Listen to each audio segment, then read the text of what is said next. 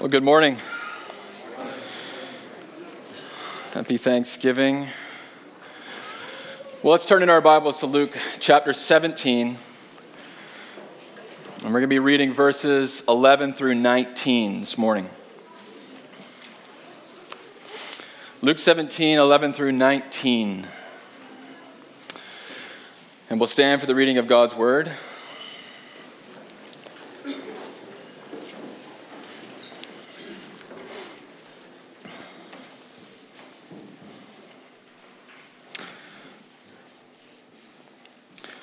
On the way to Jerusalem, he was passing along between Samaria and Galilee.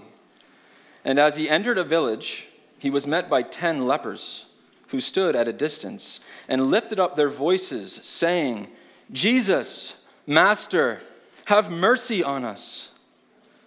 When he saw them, he said to them, "Go and show yourselves to the priests." And as they went, they were cleansed.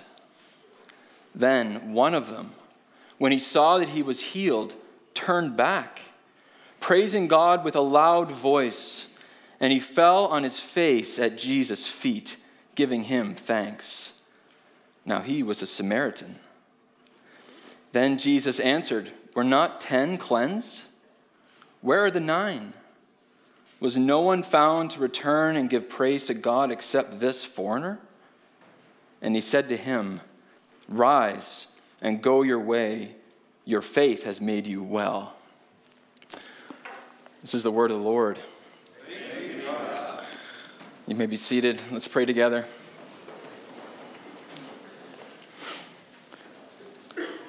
Heavenly Father, we pause this day of the week to gather together and to hear your word. And we want to see Jesus today, and we want to give him thanks for who he is and what he has done. And I pray that it would make a lasting difference in our life, in those who know you already and in those who don't. So I ask that your Spirit would be at work, and we ask this in the name of Jesus. Amen. Well, it's not common to hear of other generations kind of criticizing another generation for something that they lack. And you might have heard some generations say of another, this generation, they just don't give thanks. They lack a lot of gratitude. They're not like us in that regard, and I'd imagine that was probably said of every generation, not specific to a single one. But in a sense, they're not actually wrong, are they? It's quite biblical that the problem, and part of the problem, why we're in this broken world, why we're suffering, why we're living in where we're living, is due to a lack of thankfulness. Romans 1, chapter 1, verse 21 says that we are living in this world in sin and apart from God because we don't honor him and give thanks to him. So we would rather do what we want, run after what we want, cling to what we want, and give thanks for those things. But it really is an unsatisfying life. And it doesn't take long living down here to realize that life apart from God is only a sliver of life at best. So we often try to give thanks. You know, we're teaching our young children. If you have a family here, you try to teach your young children, girls and boys, how to say thank you. Sometimes we do it. Just the word, it just means nothing. It's not out of a genuine heart. Or try to make your kids say thank you for broccoli. It's quite difficult. And that's just the case. That can often be what our thanks, when we do say thanks, looks like. It's perfunctory and lacks heart and passion and genuineness. So we can be like the world and say that's true about this generation or that generation, or we can be honest and say that that's actually true of our own hearts, and that this lack of gratitude can seep into this very building amongst people who God has saved and showered upon us every blessing in the heavenly places. And yet we can walk around as thankless people. So we need a reminder. We need to be in Luke 17, verses 11 through 19 today, and be reminded of what our joy is rooted in and how we can become people of joy. We need to be reminded of a person. So we're going to look at this text in 3 sections. The first one is a need for mercy, and that's going to be 11 through 14a. In the second section, it's all about a person, And that's second half of 14 through 16. And then we're going to look at the source of thanksgiving is saving faith. And that is in 17 and 19. So in need for mercy, it's all about a person. And then the source of thanksgiving is saving faith. So let's look now at the first section, a need for mercy. Let's read verse 11 together. On the way to Jerusalem, this is Jesus obviously moving towards Jerusalem, he was passing along between Samaria and Galilee. And as he preached, he entered a village. He was met by 10 lepers. So we see here Jesus is on the move. He's out, and if you read other parts of Luke, he's preaching, and he's going out and preaching and preaching. And he's on the move, but his movements are not random. His movements have a destination. There's an end. It says he was on the way to Jerusalem. And this is said a few other times in Luke as well. So right here at the outset of our chapter, of our verses, we're brought back into a bigger picture. Something big is going on. And the author is letting us know that Jesus is on his way to Jerusalem, and his life has a mission and a purpose to it. Makes me think of what Jesus told Zacchaeus in Luke 19:10. He said that he had come out to meet people like Zacchaeus, that he's come to seek and save the lost. That's Jesus' purpose. And it's all wrapped up in Jerusalem and what's going to happen in Jerusalem. And the Bible tells us quite plainly, and Jesus himself tells us what is expected of Jerusalem: suffering, mocking, and death, but that he would rise again. So we're seeing a bigger picture here right off the bat. And Jesus can't wait to tell people about it because he's out preaching the kingdom of God. So he's on the move. So he says here in verse 11, he's passing along between Samaria and Galilee, and as he entered a village. So we see he's in these Gentile areas, and he's come across a village, and it simply remained nameless. It's of no notoriety. There's no reason to even name the town, and he's met 10 lepers. They as well don't even merit their names. They're just known as what they would have been known of in that society, and that is just lepers. There's a leper. So he's in this desolate area, and he's met 10 lepers. So this group, it tells us about them. They've gathered here, and they're waiting for Jesus. It says, as he entered a village, he was met by 10 lepers who stood at a distance and lifted up their voices. You can just feel the separation in this text. Here's these 10 lepers, and there's a village, and they're standing away from that village, and they're calling at a distance to Jesus. To be a leper was to be someone who lived in agony, someone whose body was in decay, someone who was ceremonially unclean, someone who wouldn't have been allowed in religious facilities, and someone who was united in agony. They were separated from society. The relationships were severed. They weren't in the village. So they had to stand and cast their voices upon him from afar. One commentator even said that they had to stay all the time 50 paces away from somebody else. It wasn't a nice life. And we see that in the text. They stood at a distance. And what's worse is not only being a leper, but having to be completely and continually reminded of your situation in life. And sadly, they had to do this to themselves, for the law said that they had to, when they went about, yell, "Unclean! Stay away! I'm not right. I'm unworthy." So they were preaching their own unworthiness, their own uncleanness. Think about that kind of life. Maybe you're here this morning, and that's how you feel. Does God care? Does God care about my state? Our thanksgiving often rises and falls when we understand what God cares about. Does he have an ear for my need? Does he care for someone who is as unclean as I, who is as unworthy as I, who feels so separated from religion and people that look like they have their lives all put together? What does he think about me? And sadly, we can become believers of our own whispers, believers of these things. And it might have been true for these lepers. So if that's you this morning, let's keep reading together. So here these men were with a shared plight. They've lifted up their voice to Jesus. And so we read in verse 13, that's what they've done, and they say this, Jesus, Master, have mercy on us. There might be no other word that resonates with this broken world better than the word mercy. We feel it often, don't we, in our state, in our brokenness. I just need mercy.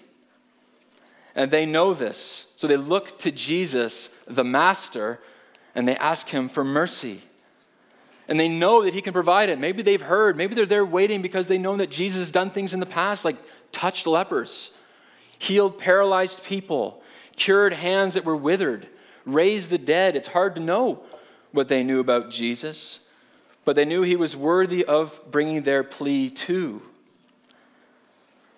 So this is the setting. In verse 14, we read, when he saw them, he said to them, go and show yourselves to the priests. It's a bit of an odd thing to say. We might not expect the story to go like that. We might expect Jesus to do what he's done in the past, maybe touch them, maybe go over and have a close encounter with them, but he doesn't. He simply says to them, go and show yourselves to the priests. Sounds a bit odd, doesn't it? But it's not odd at all, actually. Jesus is doing what the law actually said for people that had leprosy to do, and that's go and show yourself to a priest. And you go through the whole ordeal. They would look you over, and if you were unclean, they'd say, no, you have still leprosy. And if you were clean, they'd say, okay, you're free to go down this path of rituals and ceremonies. You can find that in Leviticus 13, 14. But it's a bit odd. They had to act on faith. They had to take Jesus at his word. So they lifted up their voices. They called him. Jesus responded. It seems a bit odd, but they left. But we should notice that Jesus responded immediately. He responded with mercy.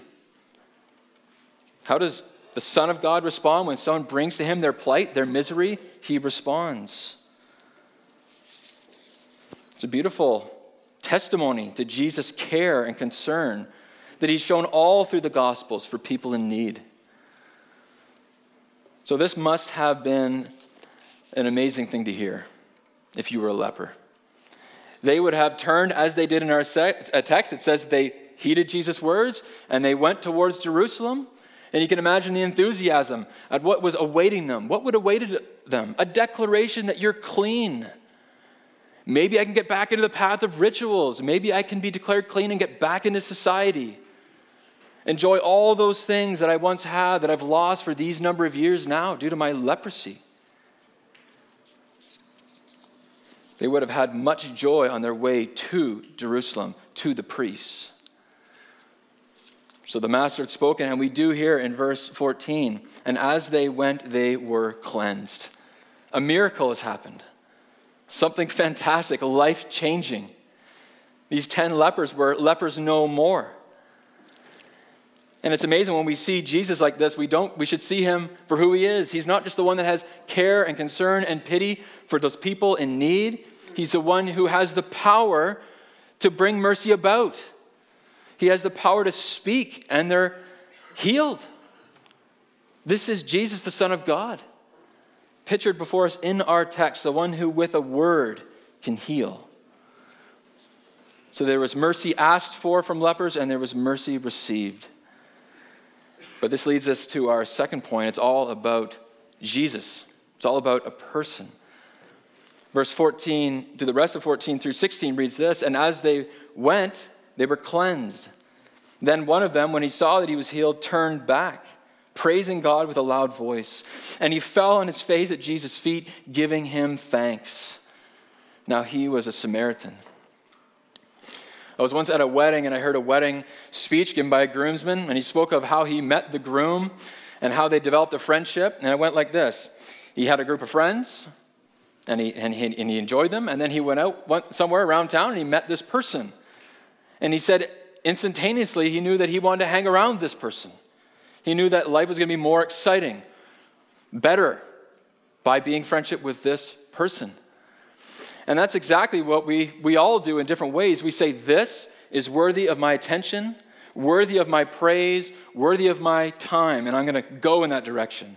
And this man, this cleansed leper, is no different. But the object of his attention, the object of his thanks, the object that he runs to is Jesus. It says, and he fell on his face at Jesus' feet.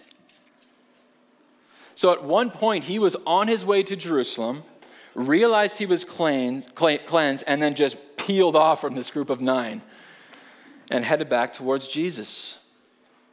I wonder what the others would have thought. Hey, where are you going? We're supposed to go to Jerusalem. We're supposed to go see the priest. Why are you going back to see Jesus? You're headed in the wrong direction. But this guy was running exactly where he knew he needed to go. He was gripped by the fact that he needed to go see a priest. Didn't need to go to some structure. Didn't need to go back to some sequence of rituals to get clean. He was running the person who made him clean. He realized something about Jesus. And it tells us something. What was important to these 9 other lepers that were cleansed? It wasn't Jesus. Something else was more important to them, more worthy of them continuing in that direction. And that's amazing when we think about it. Here's 9 lepers going towards Jerusalem. 1 leper is coming back to the man who's going towards Jerusalem to die so that sinners can have their sins cleansed. It's an amazing picture. This one was running not towards the city, but to the one who was going to go into the city and die. He was going in the right direction. And we're not immune to this. We all know what it's like to have other important things creep into our hearts. We can all be running towards other things. Jesus and his work on the cross can easily become one more important thing on top of a pile of other important things. We can all be enamored with what other things can offer. Again, these men were running to what they thought was life. They thought they could bring them wholeness and joy. And we're learning that that's not the case, that they were wrong. We can also resonate with the fact that what Jesus do can often slip just out of view, out of mind. So we need to work hard at putting it back in the place where it should be, and that's the central position in our hearts and in our gaze. And we see here, sadly, that God's mercy falls on a lot of people, and it doesn't always lead to genuine praise. It doesn't always lead to people responding to that mercy in an appropriate way. But this is the beauty of stories like this. They can lead us toward what is appropriate. They can draw us who believe in Jesus back and rekindle that love for Jesus and draw our hearts back up in praise to him. So let's learn from this leper. This man took time to consider. And we need to do that. Stop in our days, especially busy holiday weekends, and consider what is really worth our thanksgiving. These men knew well. They considered their state of leprosy. And now he considered his cleansing. And then he considered the man, Jesus. And he knew that he was the master, and he went back to him. So what did he actually realize that those other 9 didn't? Here they were decaying in a state of death, and he realized that this one, this master, has the power to heal and the power over death.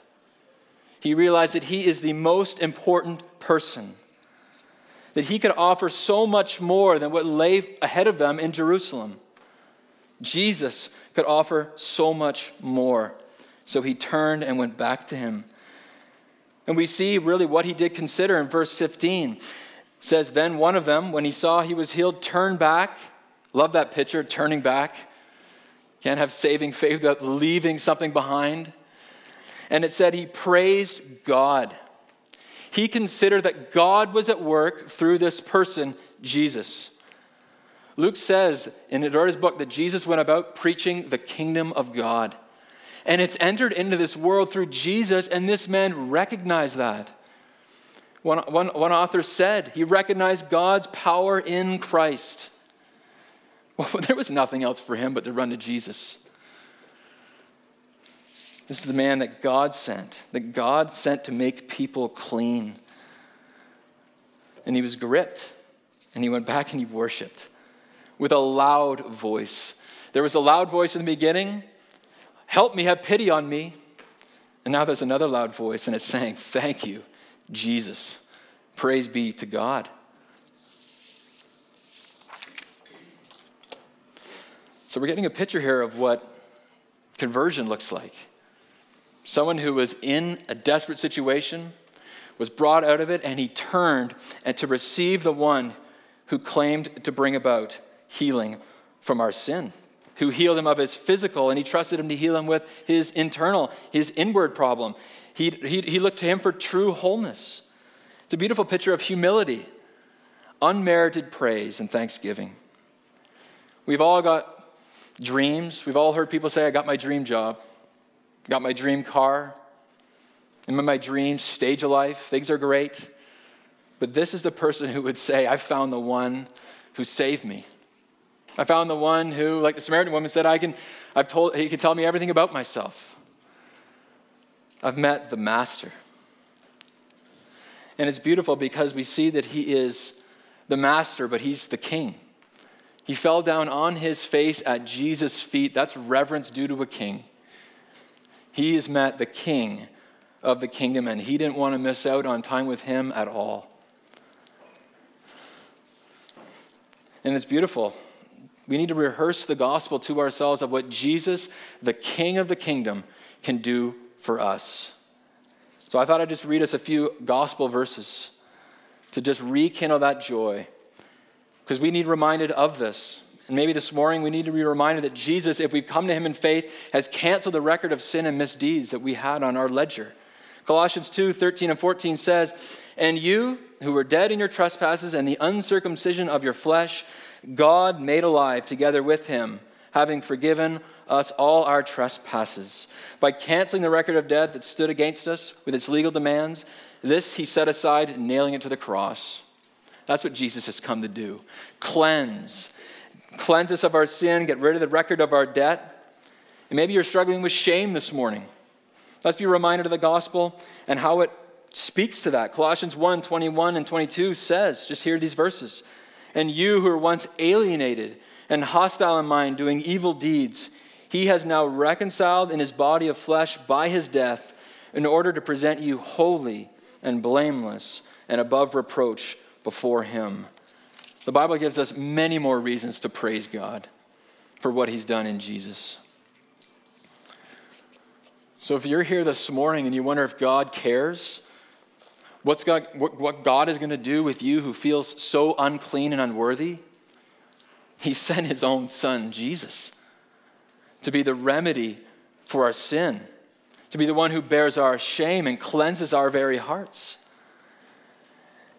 And it's actually you knowing that about yourself that is one of the keys to receiving Jesus. Look what the text says at the end of verse 16. It says, now he was a Samaritan. He was a Samaritan. He wasn't an insider. He was doubly affected. He had leprosy and he was a Samaritan. You couldn't get worse than that in those days. So knowing he wasn't an insider led him to Jesus. We get a picture here a little bit, and we're going to see more that kind of thinking yourself of as an insider actually hurts you running to Jesus. So let's look at that now. Section 3, the source of thanksgiving, saving faith. Verse 17 and 19. Then Jesus answered, were not 10 cleansed? Where are the 9? Was no one found to return and give praise to God except this foreigner? And he said to him, rise and go your way. Your faith has made you well. So the picture just comes in clearly now. Here's this man. This man's been saved. This man, when he was turning and when he was running back and he was praising to Jesus, it was out of a heart that was transformed, that Jesus had washed and cleansed and made new. That's what that last section says in verse 19. Your faith has made you well. Literally, your faith has saved you. So faith now rises to the surface. What drew this man to Jesus? It was faith. He was gripped by faith and he ran to Jesus. Jesus gets at this when he asks these questions. He's amazed. He says, were not 10 cleansed? Did I not do a miraculous thing by cleansing those 10? Where are the 9? He's remarking that they aren't back doing what this cleansed Samaritan did, worshiping at the feet of Jesus? Was not one found to return and give praise to God except this foreigner? Was not one of the 9 coming back except for this man? See, the true miracle here is faith. This person recognized Jesus, and Jesus is scolding the lack of faith in the 9, and he's lifting high faith. Faith for saving, faith for needed to run to Jesus. Faith needed to know him as king and receive all the blessings that come from his lordship. Faith that is the roots of praise. We're not going to praise and give genuine thanks to God without faith in what God has done through Jesus Christ. That God has sent the King. And this is a joy that once known and once received is pictured all in Luke. It starts with praise. You don't have to turn there with me, but listen to this. Luke 2:10 says, "And an angel of the Lord appeared to them, and the glory of the Lord shone all around them, and they were filled with great fear.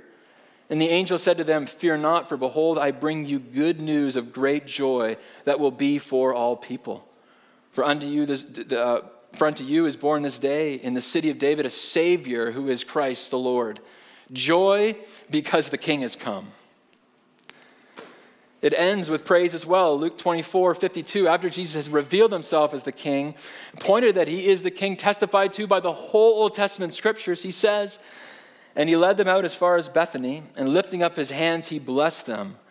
And while he blessed them, he parted from them and was carried up into heaven.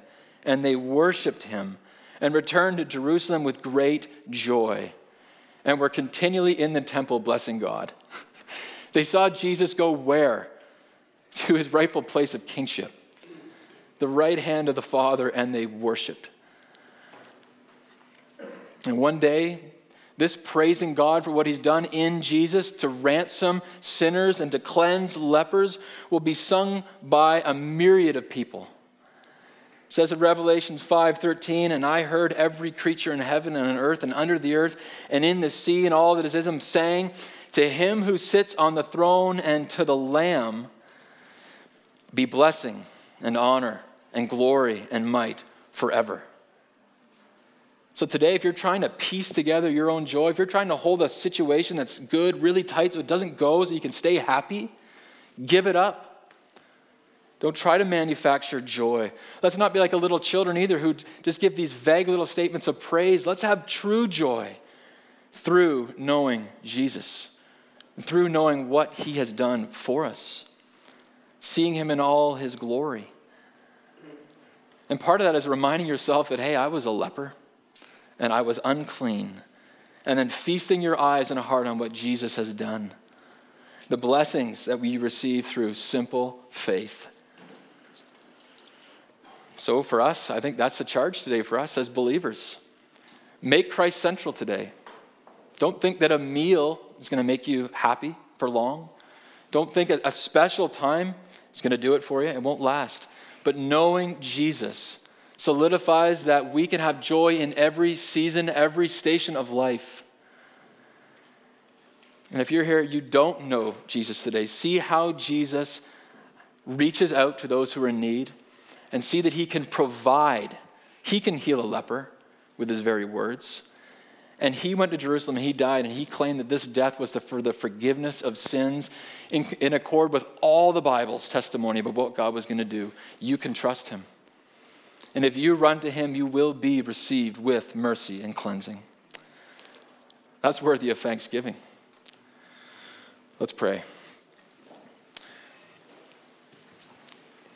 Heavenly Father, we marvel that Jesus took on flesh and came down and had time for lepers. We thank you that you who put on a great banquet feast and invited people who are enamored with worldly things, and they said no, went to the streets and invited people in the alleys to come. And we thank you that Jesus has made us able to come. So we thank you for the King. We thank you for your Son, Jesus. And we thank you for Luke 17:11 through 19, which testifies his love and cleansing power. In Jesus' name, amen.